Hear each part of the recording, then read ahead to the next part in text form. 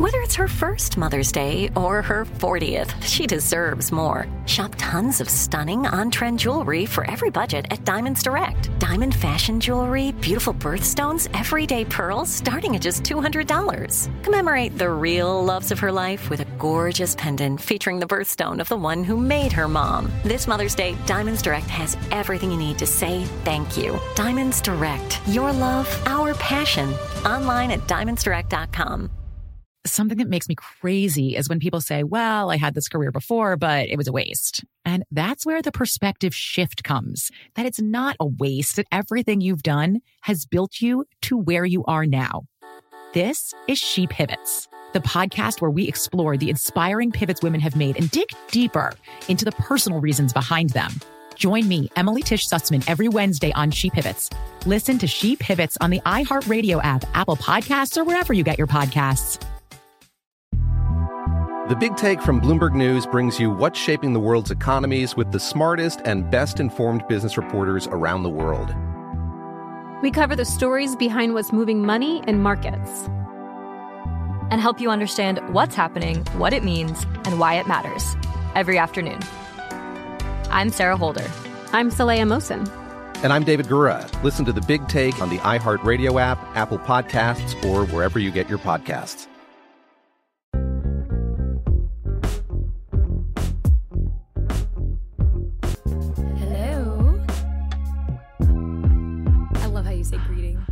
Because it reminds me of the Katy Perry song, you know. What? I know a place. Oh. Where the, you know, because at the beginning of the song, they say, greetings, loved ones. Oh. Let's take a journey. It took me a second there to connect that. There you go. Yeah. It is literally red in New York City right now. And it's so funny because Cindy and I were just talking about this. So due to the Canada wildfires, if you're aloof, Canada has a lot of wildfires going on right now, and that smog is drifting towards the East Coast, and especially the Upper East Coast. Right now, New York, as a state, has the worst air quality in the U.S., which is nuts, and good thing we live here. And it's really crazy because we look out our window, and right now, it's kind of more of like a yellowish green, which is crazy. Baby, where do you see green? I see a green tint. I mean, everybody sees color differently, but it's... Also, baby, are you colorblind? But earlier, it was like a dark orange, like very weird. I would say, around like 2 p.m., because right now it's 4. And yesterday it was nuts because Sydney walks out of our building before we even knew about the wildfires, really. Sydney walks out of the building and goes, oh my God, there's a fire on our block or something, because I see 4 fire trucks outside of our house. And I'm freaking out. And then finally, we all do some research and we realize that the Canada wildfires was causing it. But I mean, the color... disorientation is freaking me out so bad right now. It's crazy. Because I literally get not an ounce of natural light in my room. Like, my room is literally like, I don't know how to describe it. It's a the black hole. Dark hole. Yes. I can open both of my windows and I still have no natural light. Like, I can't be in a room without a light on, which I like, because you guys know I like things that are dark. But it's so awkward. I woke up yesterday. I took a nap yesterday after the gym before going to a firm event. And I was like, oh, that's so weird. It's like orange outside, whatever. And I walk outside and I was like, why is it so foggy? It looks like sepia. That's what it looked like. Yeah, the sepia filter. And part of me was like, what fire is so strong that like the entire street is covered in smoke? So I texted the roommates and I was like, oh, it's weird. It's smoky outside. And like I was driving like all the way downtown. And the longer we drove, it wasn't getting better. And I was like, this is really weird and spooky. So I looked it up. Very post-apocalyptic. Like, I just looked up New York City fire, and this was like before anything came out. So it was just like, oh, there's a fire in the Bronx. I was like, well, is the entire Bronx on fire? Because why am I 40 streets down and it's still smoky? And then finally, like, you're talking about Canada or whatever. Yeah. But the funny thing is, I was on like the 80th floor of a building. So like, I was above all the skyscrapers, and you couldn't see anything below. And it was really scary. And I was like, I was going to eat my cupcake in peace and back away from the window. It's freaking me out. Yeah. But yeah, it smells very barbecue-y, and I'm not a fan. My nose was bleeding earlier, and I was like, this is very apocalyptic-y, and I don't like it. Also, you read that thing, right, where it said if you spend equivalent of 24 hours outside, that's the equivalent of smoking 6 cigarettes. And I'm so dead because someone reposted and they were like, it's just a normal day for me. I was like, what? Wait, who said that? Someone posted on their story. It was like the screenshot of that news report. Really? And I was like, okay. But it's so funny to me is because, like, I don't know how to explain this in a nice way, but, like, if you have a window anywhere near you or nostrils at all, or you can step outside, it's very, very evident that it is orange to everyone. It is smoky to everyone, and everyone is aware that it is orange and smoky. My entire Instagram feed right now is like, guys, it's really scary. Guys, it's orange. Guys, my asthma, guys, it's orange and my asthma. Or they're like, it's just the caption, New York City right now. Like, spooky. It's orange outside. I'm actually about to delete Instagram because I've seen, I think, 78 stories. And I'm like, baby, we're all in New York and we can all see and smell it as well. Thank you for letting me know. Okay, some pictures are kind of cool because they're like, people are like up in the air and whatever. But I'm like, we get it. Unless your picture is like interesting or brings something new to the conversation, please stop. Unless you have a drone, we don't want to hear from you. And that is the consensus here. It's really nuts, though, because a couple of years ago, Sydney and I lived in the East Village. I think we lived on 2nd Avenue and 6th Street. And the church across the street from us had a really, really serious fire. Luckily, no one got hurt or anything. Oh, and also a little sidebar. We hope everyone in Canada is okay. We send out like our prayers and everything and our thoughts. Thoughts for me, prayers for Sydney.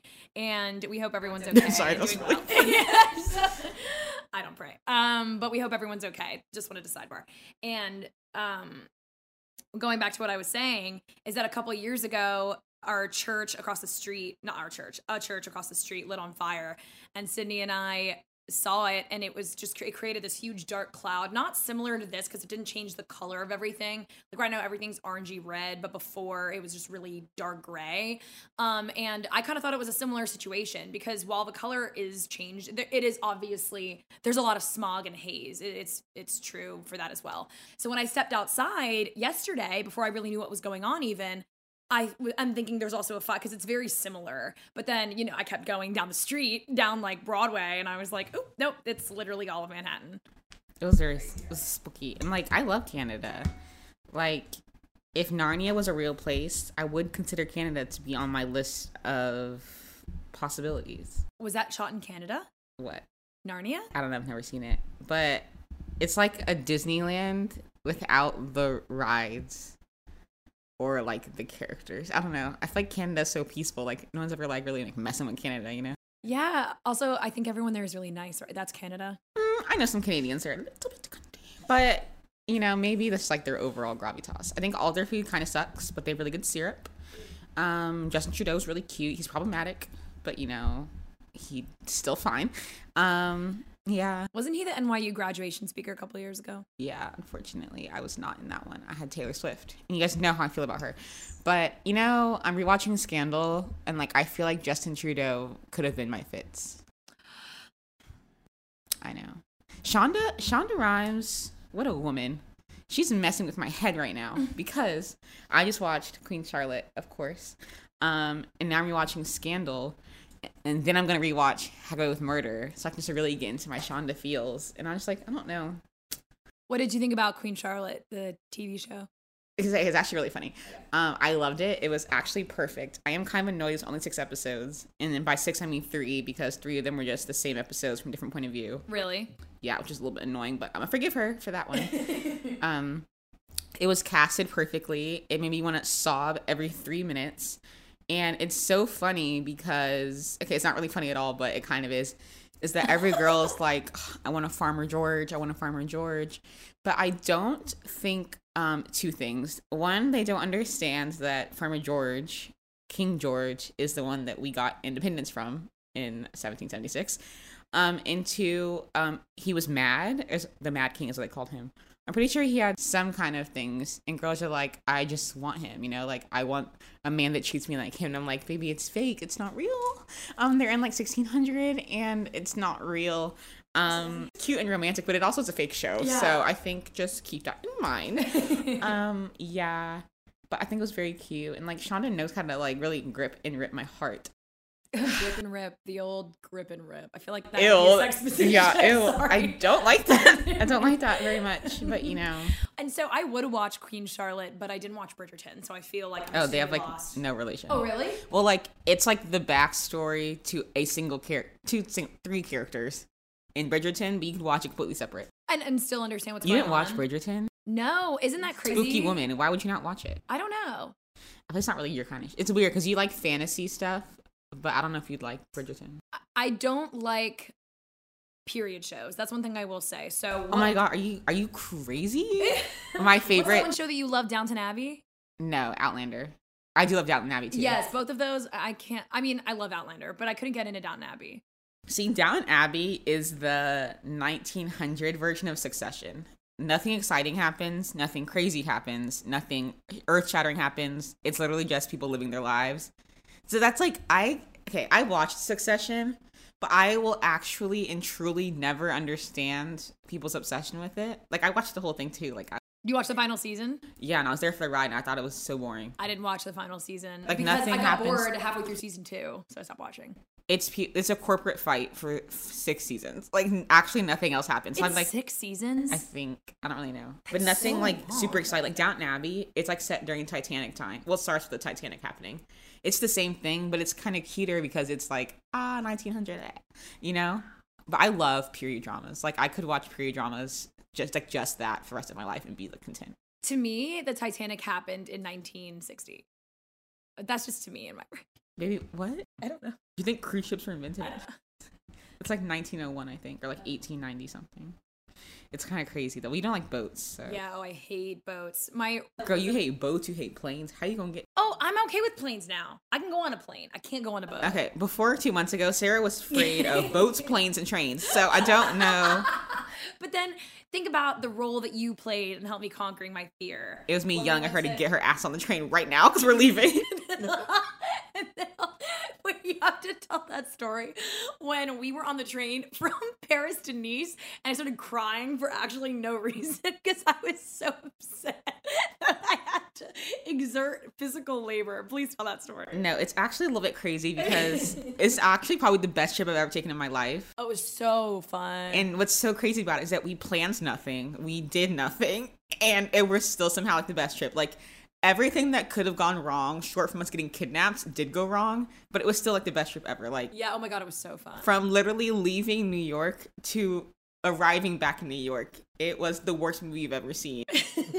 It was a train wreck, but it was a really fun It was really fun train wreck. Like, I want to go back, and like when I go back, I wouldn't do anything different. Like, I still wouldn't plan. I would just know where to go. And also, we came out of it with a lot of really fun stories. I forget them until like I tell them again. Yes. But there's this one story in particular that Sydney's about to tell that I think is so funny. So I love Sarah to death.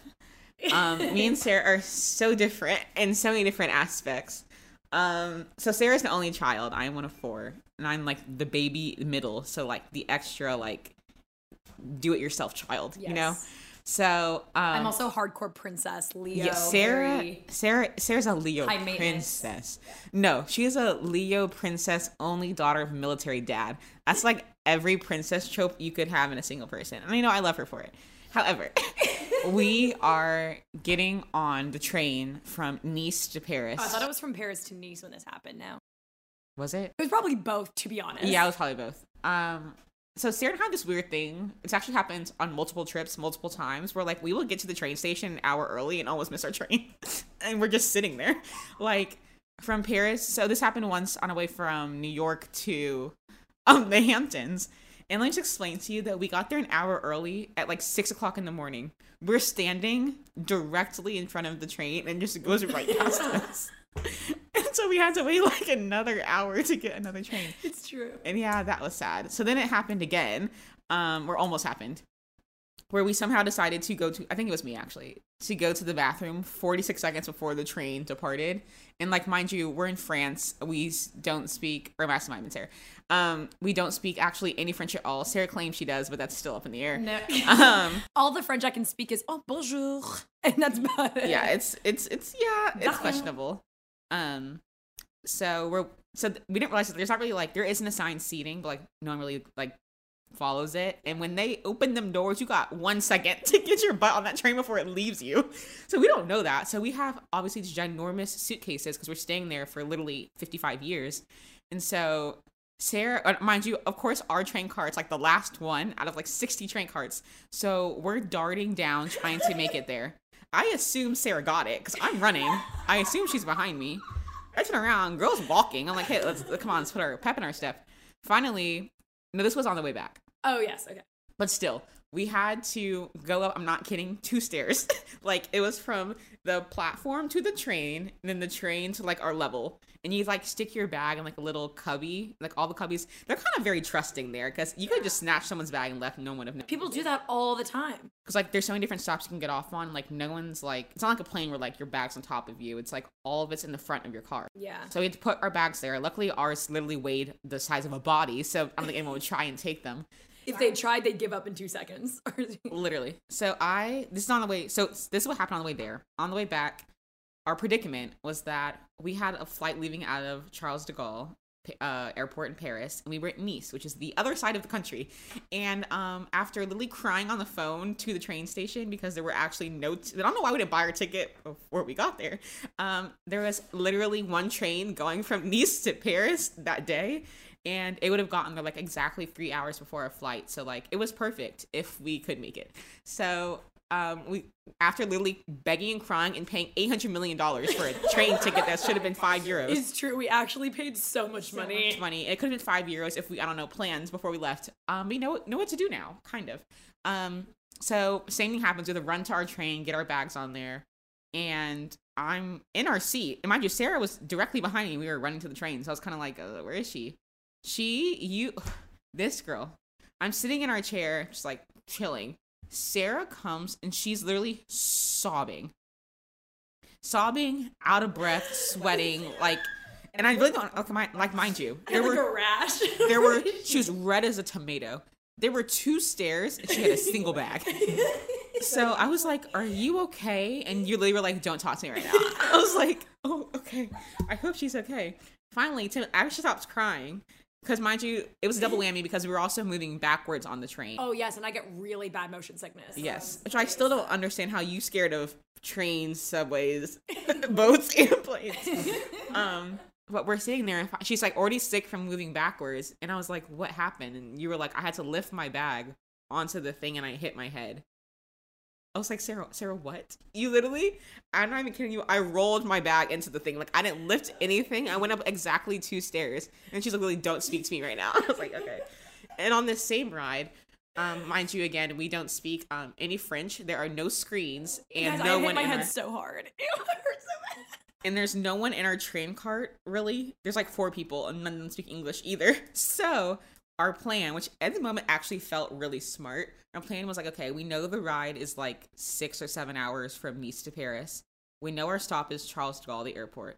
So when everyone on this train who has luggage gets off, that's obviously the airport. Which I think is a really I thought that was a really smart plan, because as we were getting closer to Paris, like there were more and more people getting on the train with like big luggage, because that's like the biggest airport in France, obviously. Yeah, and we were freaking out originally because we don't speak French, and the announcements were all in French. Like there were no screens. They were talking a million miles per minute. We couldn't even take out the Google app. Like Google couldn't keep up. No, Google can't keep up. And then so when you suggested let's get off when everybody else gets off with their luggage, I thought it was the most brilliant idea. Yeah. Obviously, where else would everyone be going? Because like by the time we were like 2 hours from Paris, the train was like packed. Like. And there was so much luggage. People were like having to hold their luggage in between their seats because there was no more space on like the whatevers. So obviously, everyone luggage gets off, airport, A plus B equals C. So everyone like starts running. So first mistake is that everyone gets off the train at one point. We were like, it's only been like an hour. There's no way this is Paris.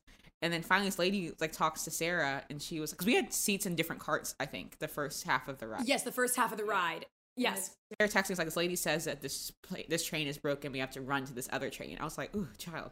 So finally we get to... Which we never would have known. Never would have known. If the woman didn't, use her deductive reasoning to realize I'm English and I didn't understand. Yeah. Which we didn't talk the whole time. Everyone got off the train and we were just sitting there like... And then... So that's the first stop. That was the first stop. And then we finally transferred trains, and we're like pretty close to Paris, we think. Like it's been 6.5 hours, whatever. Everyone grabs their bags and gets off. We were like, hey, we made it early. Like, this is crazy. We step out of this train station, and I see freaking Mickey Mouse. And I literally almost lose my shit. Because I was like, there's no way that we are in Disneyland Paris right now. I looked at Sarah. Mind you, we were one train stop away from the airport. It was a 6-minute train ride. We open Uber. It's like because this is a high-speed train. It's like a 2-hour drive from where we are. Not to mention it was like $240. Literally. Sarah's giggling and smiling because Sarah loves Disney, you guys know. And she's like, hey, look, we're in And it Disneyland. spit us out right in the park. So I was Right like, into let's the just park. stay another day. And Sydney was like, I will actually murder you. I was like, you know, I hate Disney. I was like, get me out of here actually right now. So we Uber, we barely make it to the airport. We finally get there. Sarah has like 16 cans of dry shampoo in her carry-on. So we get stopped and it was a whole thing. But then I flirted with the guy and then... No, she's giggling, kikiing. I'm like, girl, we're going to miss our flight. Hurry up. So yeah, it was quite an adventure. And if what you learned anything from that, 1, buy your train ticket. 2, learn how to lift a bag. Yes. 3, learn French if you go to France. And that's all I have to say. Basic French words. Learn basic French words. I thought beaucoup meant you're welcome this entire trip. Yeah, because you know how people say merci beaucoup as in like thank you very much. Sydney heard beaucoup come after merci and she thought it was on a banger. Deductive reasoning apparently is not very strong. I've never laughed so hard as when we got out of the Uber from the airport to Paris to, you know, like originally get there. And we got in the Uber, we got out to go to our Airbnb. And the driver goes, merci. And Sydney goes, beaucoup. And I've never laughed so hard in my life. I also kept saying de nada. I don't really know. De nada. We kept speaking in Spanish. We were speaking in French. It was hilarious. But Sydney and I have never felt so good about ourselves as we did when we said stuff like, oh, merci, or like Italian or whatever, in our French little accent, and people thought we were French, so they kept talking to us in French. And we had to be like, like we had to explain. And it was so awkward because like Sarah and I are like, we live in New York. And when we go out in New York, like you got every piece of skin showing, all black, looking like, you know. So we would like leave to go out, but like I guess it was summer, so the sun wouldn't set until like 9:30. So we'd be out in like crop tops, itty bitty bikini tops. The stairs, I was like, we're gonna get stoned in these streets. I'm scared. No, I didn't know how really, not conservative. I'm not talking about conservative as in political party. Obviously, I'm talking about just conservative in the way they dress and I guess like everyday culture. I didn't realize how conservatives Parisians are, right? I think actually it's really, really crazy to me because like in history, in culture, like people always like equate the French with like sex and opulence and dirty and nasty, so I guess they like historically are, but then you go there and everyone's so conservative, like everyone dresses very classy, everyone's very like, if you're not French, we don't like you. Yeah, so that was interesting. I also think it's like what part of Paris you're in, because like there's obviously like a very like anti-immigrant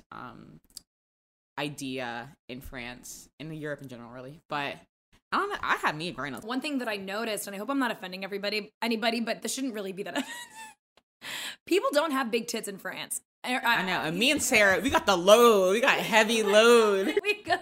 Because you know how when you have bigger boobs for our, you know, larger breasted audience, when you have bigger boobs, you could wear kind of like a regular tank top and it can look more provocative, even though you could be wearing the same top as someone with like A cups. It can look more provocative because you do have bigger boobs and therefore you might have some cleavage, etc. That was like Sydney and I would walk out in a top and people would stare and give us weird looks. Yes, because we're obviously American, but also they would be their eye contact. Yeah, the biddies were. I mean, it worked when we went to restaurants. But. Yeah. Oh, the Frenchmen, they loved us. The Frenchmen loved us. They're like, oh my God, Americans. We're like, yeah. I have a deathly fear of bees. So whenever we'd be sitting at a cafe in the summer, I mean, if you frequent Paris in the summer, you know how bad the bees get. But Parisians don't give a fuck about bees. They would like hold them in their hand. I'm sorry. What, are you Snow White? Absolutely not. No. Yeah. This one French guy who we met at this like one cafe, day 3, Sydney and I were screaming, freaking out about the bees, and he let it land. He let it perch on his forefinger. He was like, oh, it's your friend. We were like, what? You do not have a friend in me. Get that thing away from me. You guys know I've broken my foot running from bees. Like I don't mess with bees. No. That's the one thing I don't do. We're not friends. No. Something that makes me crazy is when people say, well, I had this career before, but it was a waste. And that's where the perspective shift comes, that it's not a waste, that everything you've done has built you to where you are now. This is She Pivots. the podcast where we explore the inspiring pivots women have made and dig deeper into the personal reasons behind them. Join me, Emily Tish Sussman, every Wednesday on She Pivots as I sit down with inspiring women like Misty Copeland, Brooke Shields, Vanessa Hudgens, and so many more. We dive into how these women made their pivot and their mindset shifts that happened as a result.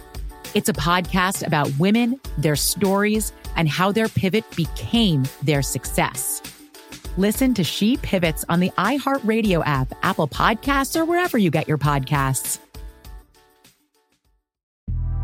The Big Take from Bloomberg News brings you what's shaping the world's economies with the smartest and best-informed business reporters around the world. Western nations like the U.S. and Europe. Mexico will likely have its first female president. And then you have China. And help you understand what's happening, what it means, and why it matters. He'll get his yo-yos to Europe in time. But the longer this drags on, the more worry he's getting. They knew that they needed to do this as fast as they possibly could to get a drug on the market as fast as they could. I'm David Gura. I'm Sarah Holder. I'm Saleha Mohsen. We cover the stories behind what's moving money and markets. Basically, everyone was expecting, if not a calamity, certainly a recession. But the problem is that paperwork, as our reporting showed, is fake. As someone who's covering the market, I'm often very worried about an imminent collapse. So I'm thinking about it quite often. Listen to The Big Take on the iHeartRadio app, Apple Podcasts, or wherever you get your podcasts. Hey, my name's Jay Shetty, and I'm the host of On Purpose. I just had a great conversation with Michael B. Jordan, and you can listen to it right now. Michael is known for his performances in both film and television. His breakout role was in Fruitvale Station, playing Oscar Grant, which earned him widespread praise and numerous award nominations. His portrayal of Killmonger in Marvel's Black Panther, one of my favorites, further solidified his status as one of Hollywood's leading actors, earning him widespread acclaim for his complex and compelling performance. In our conversation, Michael really opens up. You're going to love listening to it, and I can't wait for you to check it out. The closest to getting what you want is always the hardest. It's always the feeling when you're getting ready to, people give up right before they get what they've always wanted to get. People quit. Listen to On Purpose with Jay Shetty on the iHeartRadio app, Apple Podcast, or wherever you get your podcasts. Today we're talking about things that we are, one, too old for, or two. Did I already say two? Yes, things that we're too old for and things that we're too young for. One thing I was thinking about is people keep making those TikToks where it's like, once you graduate college, you have to like throw out all your like going out clothes, like going out tops, whatever. I go through phases where like, I don't know why, as a child, I loved dressing old. Not old as in like old like as a college student, but like I literally would wear like Sperry's and like Pulitzer. Or like I loved like dressing like, I wouldn't even say chic because I was like 8, but like I loved me a loafer and pants. And I'm at the stage now where like, and it's not even, this is actually like really bothering me. What? People are like, it's Sophia Richie style. No, it's not. No, it's not. She wore pants for her wedding. Like, it's okay, guys. Like, yes. People do that too. But I've always liked blazers. I've always liked like pants and like classy tops just because I think it's fun. And like, obviously I want to go into like a profession where I have to dress business formal most of the time. But at the same time, I do love like wearing stuff to go out and like being fun. So like, I hate that there's like some kind of arbitrary number in your 20s where you have to stop dressing like you're in your 20s, start dressing like you're in your 40s, or like, and that even that dresses have an age. Like, why don't you just wear what you want to wear? Also, what you're most comfortable in, because I know for me, as someone who works from home, my priority is comfort throughout the day. Me in leather pants and a boob top right now. I'm dead. Another thing that I feel like is kind of a societal thing is you're too old for too many friends. Do you know what I mean? I think there's kind of a lot of nuances to go with that. I think, yes, you might be too old to have like a 40% friend group, but you're not too old for friends. Especially, this is a thing that I see a lot in married couples, to be honest, is like they start to create their own family, so they forget about like their parents and their friends and the people who have roots with them, if that makes sense. Do you see that a lot? Because I feel like I see it on reality TV in real life, and I'm kind of like, well, what happens if, God forbid, you get divorced? Or what happens if you have a big traumatic life event and you need your friends, but they're not there anymore because you spent all your weekends at home watching movies with your husband. Like, it's that kind of dichotomy that bothers me a little bit. And I get prioritizing family, but when you completely neglect your friends in the process, I don't think that's being mature. I think that's being a bad friend. I think that goes for not even just marriage, but like relationships in general. Yes. Like, there is definitely, I can only speak for myself, like a point in my life with my like long-term relationship where I would neglect hanging out with my friends to hang out with him. And now thinking about it, like, for what? They didn't want to hang out with me. Like, why would I do that? And I think that, especially as women, we're not even, I don't even know if necessarily it's taught or like encouraged to put men first.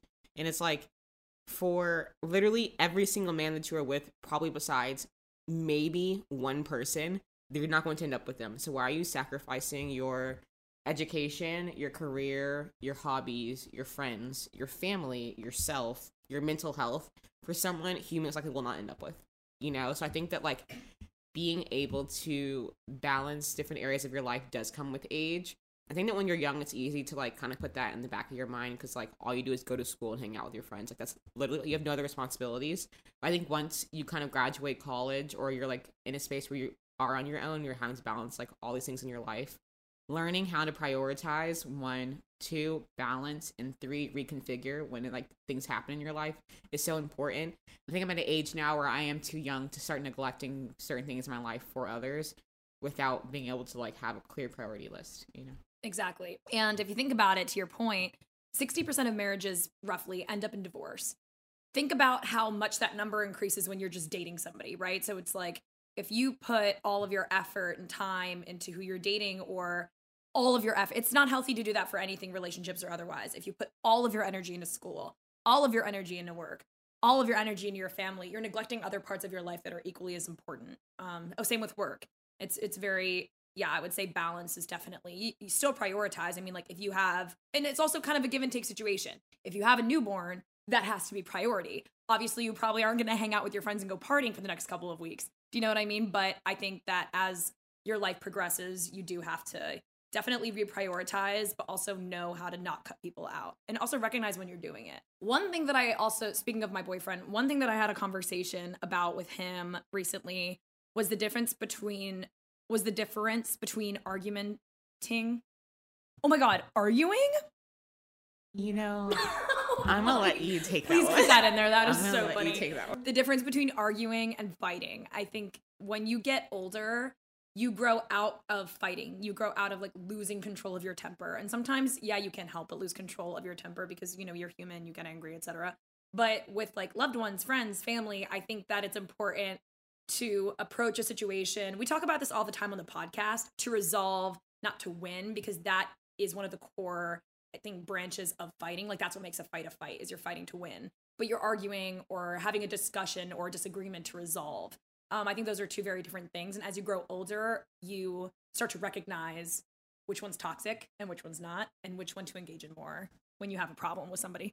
And on your point of arguing versus fighting, I can't put into words, I can't explicate or explain enough that when couples are like, we never argue, that is not, one, something to brag about, or for other B, to be something to be jealous of, because argument is natural. Yes. Disagreement is natural. If you are with someone in a relationship and you do not disagree on a single thing, I'm sorry, one of you is lying. Or 2, I was just about to say that, and sorry if that's pessimistic, but it's true. Like it's one of just y'all reality. Is lying, yeah. Or 2, if you guys are like, oh, we just never argue about anything, I don't think that's natural. Like, I think part of growing in a relationship, part of growing into yourself, but also growing with someone, is that realizing that debate can be healthy, and creating healthy debates are only going to help you grow as a person and as a couple. Because in reality, if you're dating someone or you're marrying them and you're together for 50 years, you are going to argue about something, you know, like it's going to come up naturally. And if you spent the entirety of your early years of your relationship not arguing about a single thing, and you don't ever have disagreement until you're 20 years in, you don't know how to handle conflict with your partner or how your partner situates themselves in conflict, it's going to end up worse, you know? And I think argument and debate is also really important for boundary setting too. And for, what was I talking about? Oh, it's also really good for setting boundaries too, debate and arguing over fighting. I think it's really important if you have something you want to convey about something or about feeling a certain way that your partner is making you feel. having confrontation or a debate is never fun, but it can be very integral to a healthy, growing relationship, to your point. Also, Sorry, I was gonna say, I agree, especially because, for example, like, I think that debate is healthy, or even arguments or difference in opinion, not even just in relationships, with your friends as well, because how else are you going to challenge or grow in your own beliefs, understandings, realizations, unless someone challenges them?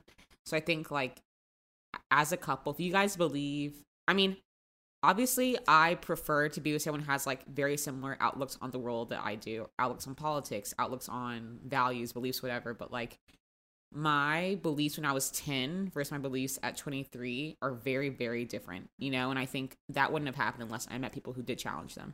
But also, I think that conflict and argumentation, whatever you say. Argumentation is what I said. I think that is a word. Really? I don't know. Arguing is also a way to see how someone respects you, if they respect you. And I think a lot of that does come out during fights or during arguments too, because I've been in situations where, like, there is someone who I am, like, intellectually compatible with, like, we love talking and debating about different intellectual things, but if someone's gonna call me stupid, talk down on me, talk over me, then best believe it's gonna be a fight. Yes, make me feel like I'm inept or I'm lesser than. And I might not see that in normal day-to-day conversation, but it's in those moments of arguing, of debating, of fighting is when that really comes out. I know that deep down on that cellular level, that person does not respect me. Yeah. And I wouldn't have known that unless I had those moments to see that, you know? So I do think it is important. Exactly. Once the mask comes off, you get to see who that person really is. I remember I had a argument, I will say, and we were talking about just, like, something that she did to me. So she had this habit of constantly interrupting me. And one time she did it to a very, very rude extent, to the point where I thought she was doing it on purpose. So I didn't, say anything. I just kind of started acting cold, not on purpose, just because I was, like, angry. That's what people do. And then she approached me and she was like, "Are you mad at me?" I said, "No, I'm not mad, but there is something, I guess, that I wanted to talk to you about that I didn't necessarily realize was coming off so cold, and it's blah, blah, blah, blah." And I just said it very said it matter-of-factly. And she came back at me with something really, really rude. And it was a very low blow. And she was like, "Well, you take forever to finish your sentences anyway, so maybe if you, whatever, something rude." And I said, "I'm just expressing a problem that I have with you. It does not have to be a fight. Like, I don't hate you. We don't have to ghost each other. We don't have to give each other the silent treatment. We don't have to act like kindergartners.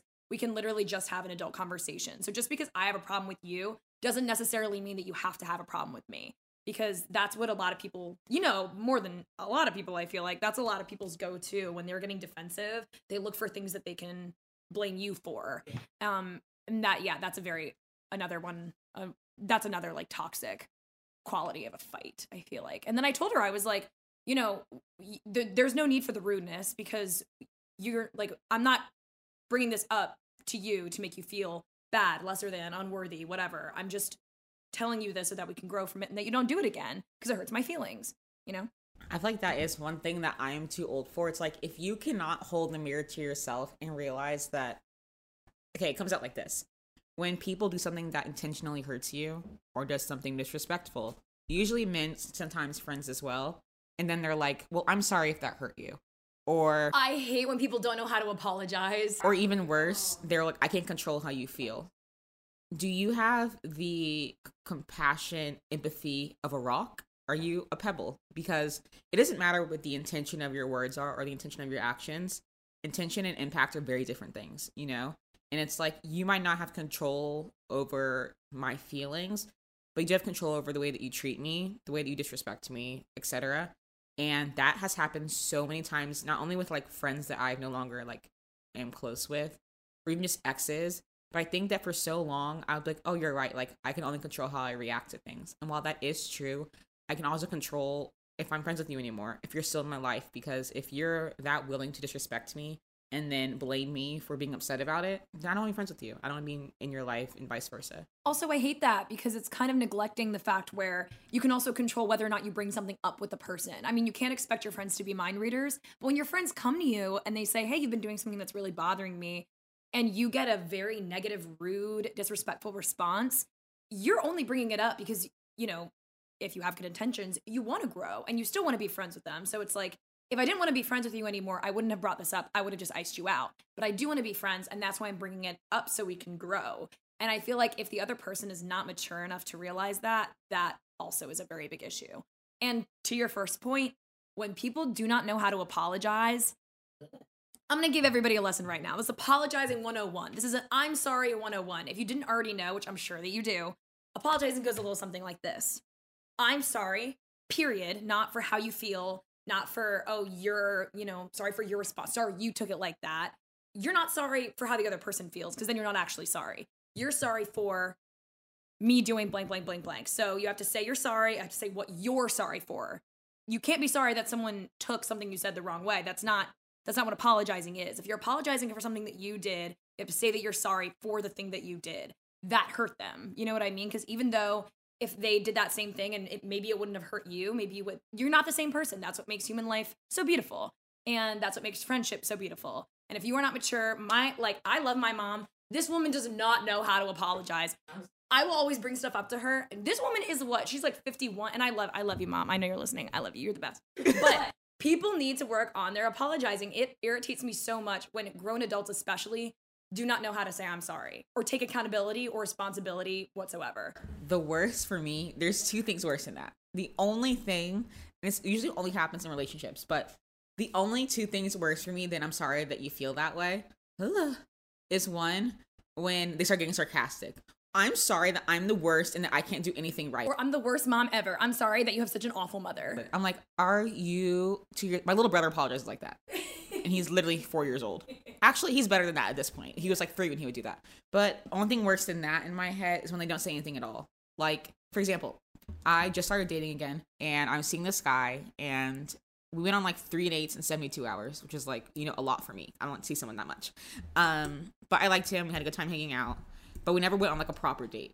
And then right after our 3 dates, I went to California to see my family for a week and a half for Memorial Day. Then I came back.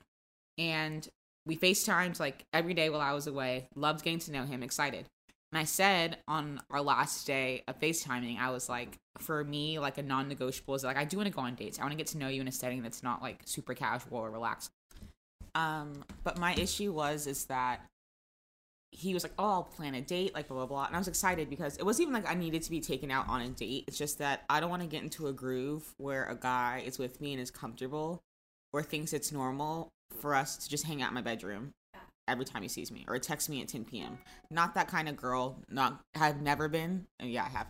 I'm not going to be. Like, if you plan on being with me in any sense long term, even if it is casual, well, I still wouldn't be able to hang out without being texted at 10 p.m. Are you up? Like, that's just not what I'm doing. Exactly. Very clear on that. You're girlfriend material. You're not a booty call. Yeah. And even like if we're not boyfriend, girlfriend, like at the least we can meet for a drink, meet for lunch, something. I'm not that kind of girl. That's one of my very, very clear boundaries that I'm not going to cross or change for any man. I don't care what they look like, what they do, whatever. And so. And even if you're not a girlfriend, you're girlfriend material. That's what everybody better learn. The fabric is there. Yes.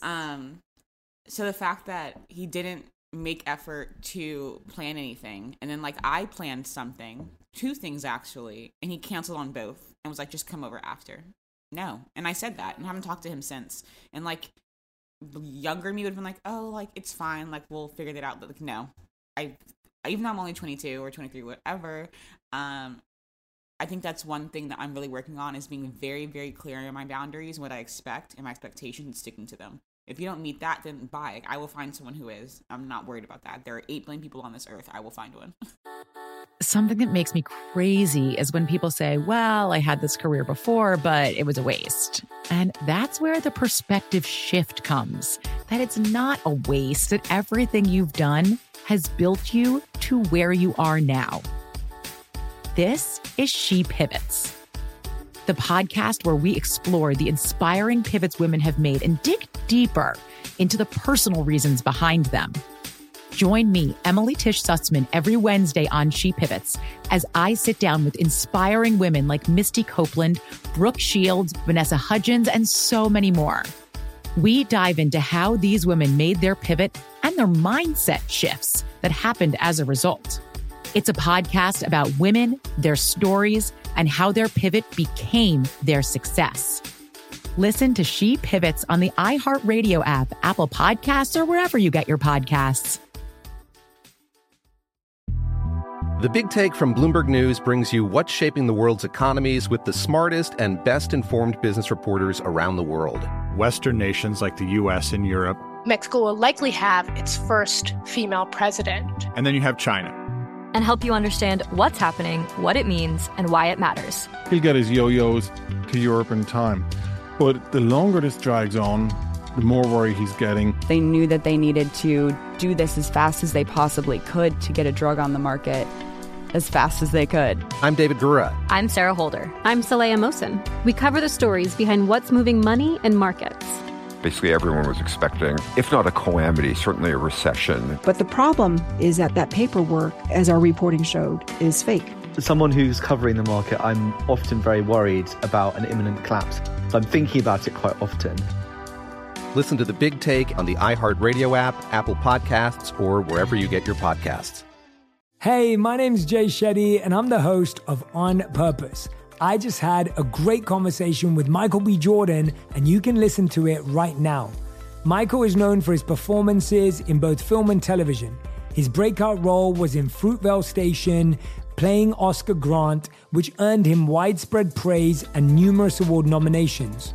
His portrayal of Killmonger in Marvel's Black Panther, one of my favorites, further solidified his status as one of Hollywood's leading actors, earning him widespread acclaim for his complex and compelling performance.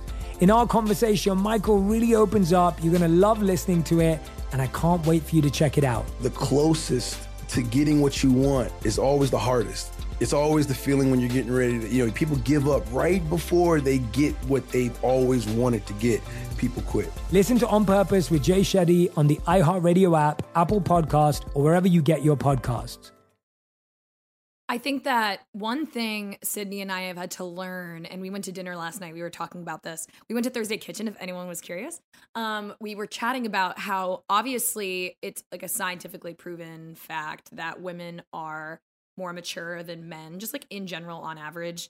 And we were saying that going beyond that due to how we grew up and where we had to go to college. I mean, like, I know for us, moving from a suburban town to jumping headfirst into the adult life in the city forces you to grow up really quickly.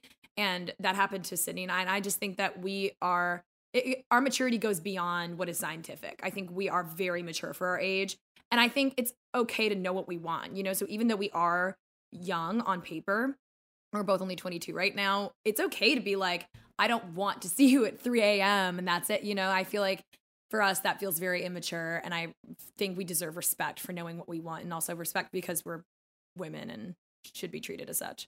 And that's one thing that Sarah and I are talking about too, is that I tend to date older, and that's for many reasons. One, because I don't know if it's because I'm from Florida, but like the men that I grew up with had like the emotional and mental capacity of a kidney bean. Kidney bean. And like I'm at a place, I've always been extremely mature and extremely independent. So like when it comes to what I expect in a relationship, it is to be mature. It is to understand like your emotions. It's to not act like a child. So I've just found that scientifically men mature slower than women just because biological, evolutionary, whatever.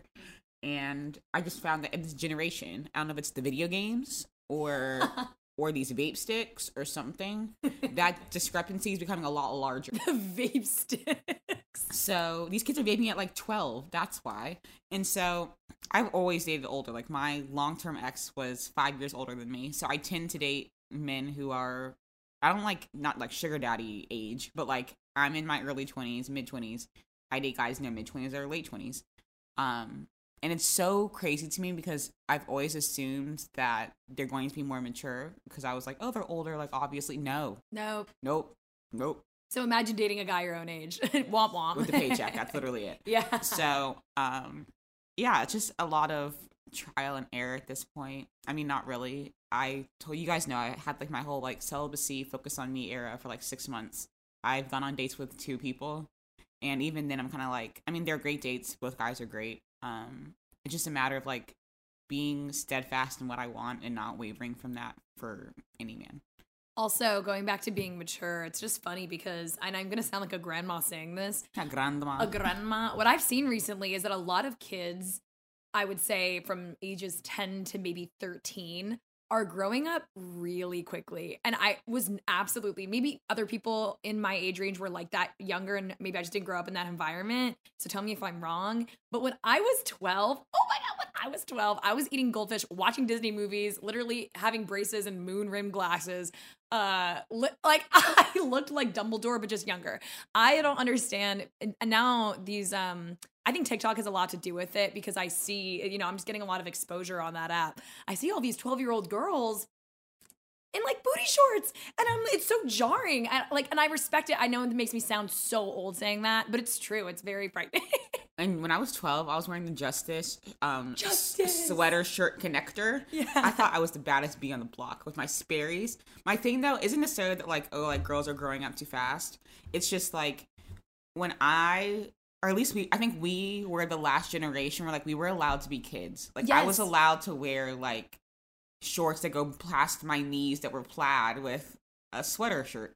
And I thought I was the baddest bee on the block. Yeah. It's like I was allowed to like be that weird kid with the unibrow, and like we were so weird. And we had like the cool like Disney movies, and like I don't know, we were the last generation before like we didn't get phones until what, like 7th grade, 8th grade, like when the first iPhone came out. So we were like, we still had technology as kids, but like we didn't grow up with an iPad in front of our face. Like we still got to go outside and run and things like that. And I just feel like if I was a kid now, the pressure to look like, I don't know, Alex Earl, all these TikTok girls when I'm 13 years old. Yeah, TikTok has a lot to do with it. Yeah. But also, I didn't even get to, because the whole reason I brought that up is because you started talking about like little boys with their vape sticks and video games. And it's true for little boys too, boys in that age range. They're playing like Call of Duty and like, GTA, and they're starting to vape and drink, especially I feel like young boys are starting to mature really quickly that way too. So it's weird, the dichotomy. It freaks me out a little bit. Like, do you know how many kids in my high school were drinking Four Locos in middle school? That is liquid gasoline. Like, it was literally banned in America, I'm pretty sure, or like certain states for a very long time. And that's like kind of going back to the topic. It's like, when I was in high school, I was very much like, I don't want to drink or do anything like that because I was a goody two-shoes. But it's so weird because going to school in New York, I feel like they just throw everything at you so quickly, and like it becomes a lifestyle, especially like at NYU. To the point where like I'm 22, 23 now, and I feel like I'm too old to like be going out every night. Or I'm too old to be like drinking like, I don't know, like more than 2 drinks a day, just because I feel like I wake up for work or school in the morning and I get tired. I want a nap, you know? And it's like crazy because I was 21 last year. Like, why do I feel like I've progressed to where I'm too old to be doing stuff like that? So I don't know. So I have to like remind myself that I still am young. Like, I don't know if it's just because of where we are in our life. I feel like I'm old, but I know that I'm not. And like, I think that old is relative. Old is like a mindset. Like, my mom's in her 50s. She's the baddest bee on the block. Like, she's young, doing her thing. Love that for her. Same with my stepmom. It's like, I don't think that like, oh, once I hit 40, I'm old. Or once I hit 30, I'm old. I think it's more so like, young can kind of be a mindset. Realizing that like, it might seem like, oh my God, I'm almost 25, quarter life crisis, whatever. But like, I'm also like only 25, you know? So it's like things like that I'm trying to keep in mind. Yeah, absolutely. I try to stay young in all the ways that I can. I feel like it's more obvious for me as a Disney adult in ways that I try and stay young, but also, like hanging out with friends and going outside and having picnics in the park and even like going clubbing and going to bars on the weekends and stuff. We are only 22, and I feel like that stuff kind of keeps me young. Everything in moderation, of course, which I feel like always has to be said because it does. But it's true. Like, I mean, we are only 22, which is crazy because sometimes it feels like I'm 32. No, literally. With like our jobs. I mean, Sydney and I are both very ambitious, intelligent people, and we have so much that we're doing all at once. And it makes me feel like I'm literally a wife with kids. I feel older than I actually am by, I think, at least 8 years sometimes. So it's really important to remind yourself to just unwind once in a while and remember how young you actually are. And like my friends and I were talking about like Botox, like, oh my gosh, we have to start soon. No, we don't. Yeah. At least I don't. I don't know about them. They're doing preventative Botox now. Like, what are you preventing? Aging? Like, that's natural. That's normal. But luckily, being Black and Asian is beautiful because Black don't crack and Asian don't raisin. So I feel like I got a few more years on everybody else. Raisin. So I feel like I'm just gonna hold on to that. 'Cause like my mom doesn't have any work done, and her face still looks pretty good. So she looks at least 15 years younger than her actual That's age. why I'm like, I'm gonna bet on that and hope that that's what comes through. And if not, then Botox will always be there, you know? Just like, don't get stress lines from working too hard at your big old lawyer job. Like, I have friends that get Botox. I went on a date. I saw this guy, like, on and off for a while that got Botox, and he's 24. And I was like, sweetheart, what are you fighting? You're fighting an invisible war because you're literally 24. You're fighting a war that has not even started. Literally. That's so funny. And also, I mean, I know I can say this because I haven't gotten Botox or any work done. I really think that, like, aging specifically is a great thing. And also, I feel like Botox, if you do it the wrong way, can really age you also. Like, you know what I'm saying? When you get Botox done the wrong way, I'm a huge supporter of plastic surgery and Botox. I love seeing women feel more confident in their bodies and adjusting things to enhance their natural beauty. Love that. But there are some women who either, one, overdo it or get Botox in the wrong places or go to a bad doctor where it has the opposite effect. It ages you by like 10 years, whereas before you looked your age and now you look older almost, you know? Exactly. And I feel like that's kind of the same thing. Like when people say like you need to dress your age, like I think that works both ways. Like people, like we said earlier, tell kids that like they're too young to be dressing a certain way. And then we hit 25 and it's like, oh, you're too young or you're too old to be wearing shorts and things like that. Who gave clothes ages? Like, let people dress how they want to dress. Like, it's hot outside. I'm gonna wear shorts. Literally, I'm gonna have my knees out. Like, it's not gonna make anyone pass out. I think it's so weird how like clothes has been used for so long just to control women. Like, even in middle school, like we couldn't wear tank tops because my collarbones might distract a little boy. Maybe let's not teach little boys to be attracted to collarbones. Like, that's weird. Or like not being able to have my skirt above my knees at school. Yeah, I wasn't allowed either. And then going from that to like NYU where people wore God knows what to class, and then going to law school and it's like I dress like I'm 22. I'll wear a crop top and pants. And people are like, you're in a professional setting. I'm at school. It is 105 degrees out. Literally, I'm going to be wearing what I want to wear. Like, yeah. I'm not in a courtroom. I'm not talking to a lawyer. I'm in a classroom. I'm dressed where I feel comfortable. Like, you all might be 35. I'm young. I'm young and cute. I'm going to be wearing my crop top. Like, it will be okay. But I think just because, like, my school, it's like our year, it's either half 22, 23, half 28 to 35. So it's like a very big divide of like who wears suits to classes and who wears sweatpants and crop tops. So I'm like, just let people be comfortable in what they're wearing. Like, if it makes you feel good about yourself, then do what you want to do. What about pieces of fabric that you have on your body determines whether or not you're going to be a good student or professional? What about literally they're pieces of fabric? It is okay. You will go to sleep at night, I promise. Also, I think it's so funny when men comment on skimpy bikinis because they don't wear shirts.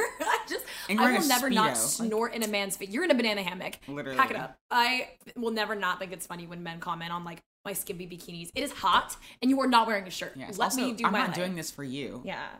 You're an accessory. You're kid. You're just kid. Your sole purpose in life is to live. I would love a Ken. Should I get a personal assistant named him Ken? Period. I think so. That'd be hilarious. He could open all my jars for me and stuff and reach high things. He has to be requirements. You have to be 6'5", and you have to have frosted tips. That's it. I love Ken and Barbie in the Dream House. Oh, that was like a feminist piece. We talk about it every episode. Yeah, we do. It's true. It's true though.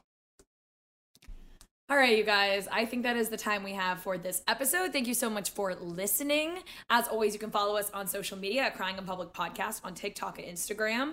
And you can listen to Crying in Public on iHeart, Spotify, Apple Podcasts, or wherever you listen to your podcasts. We love you. Goodbye. Goodbye. Something that makes me crazy is when people say, well, I had this career before, but it was a waste. And that's where the perspective shift comes, that it's not a waste, that everything you've done has built you to where you are now. This is She Pivots, the podcast where we explore the inspiring pivots women have made and dig deeper into the personal reasons behind them. Join me, Emily Tish Sussman, every Wednesday on She Pivots. Listen to She Pivots on the iHeartRadio app, Apple Podcasts, or wherever you get your podcasts. I'm Saleha Mohsin, and I've covered economic policy for years and reported on how it impacts people across the United States. In 2016, I saw how voters were leaning towards Trump and how so many Americans felt misunderstood by Washington. So I started The Big Take DC, we dig into how money, politics, and power shape government and the consequences for voters. With new episodes every Thursday, you can listen to The Big Take DC on the iHeartRadio app, Apple Podcasts, or wherever you get your podcasts. The Big Take from Bloomberg News brings you what's shaping the world's economies with the smartest and best-informed business reporters around the world. We cover the stories behind what's moving money and markets. And help you understand what's happening, what it means, and why it matters. Every afternoon. I'm Sarah Holder. I'm Saleha Mohsin. And I'm David Gura. Listen to The Big Take on the iHeartRadio app, Apple Podcasts, or wherever you get your podcasts.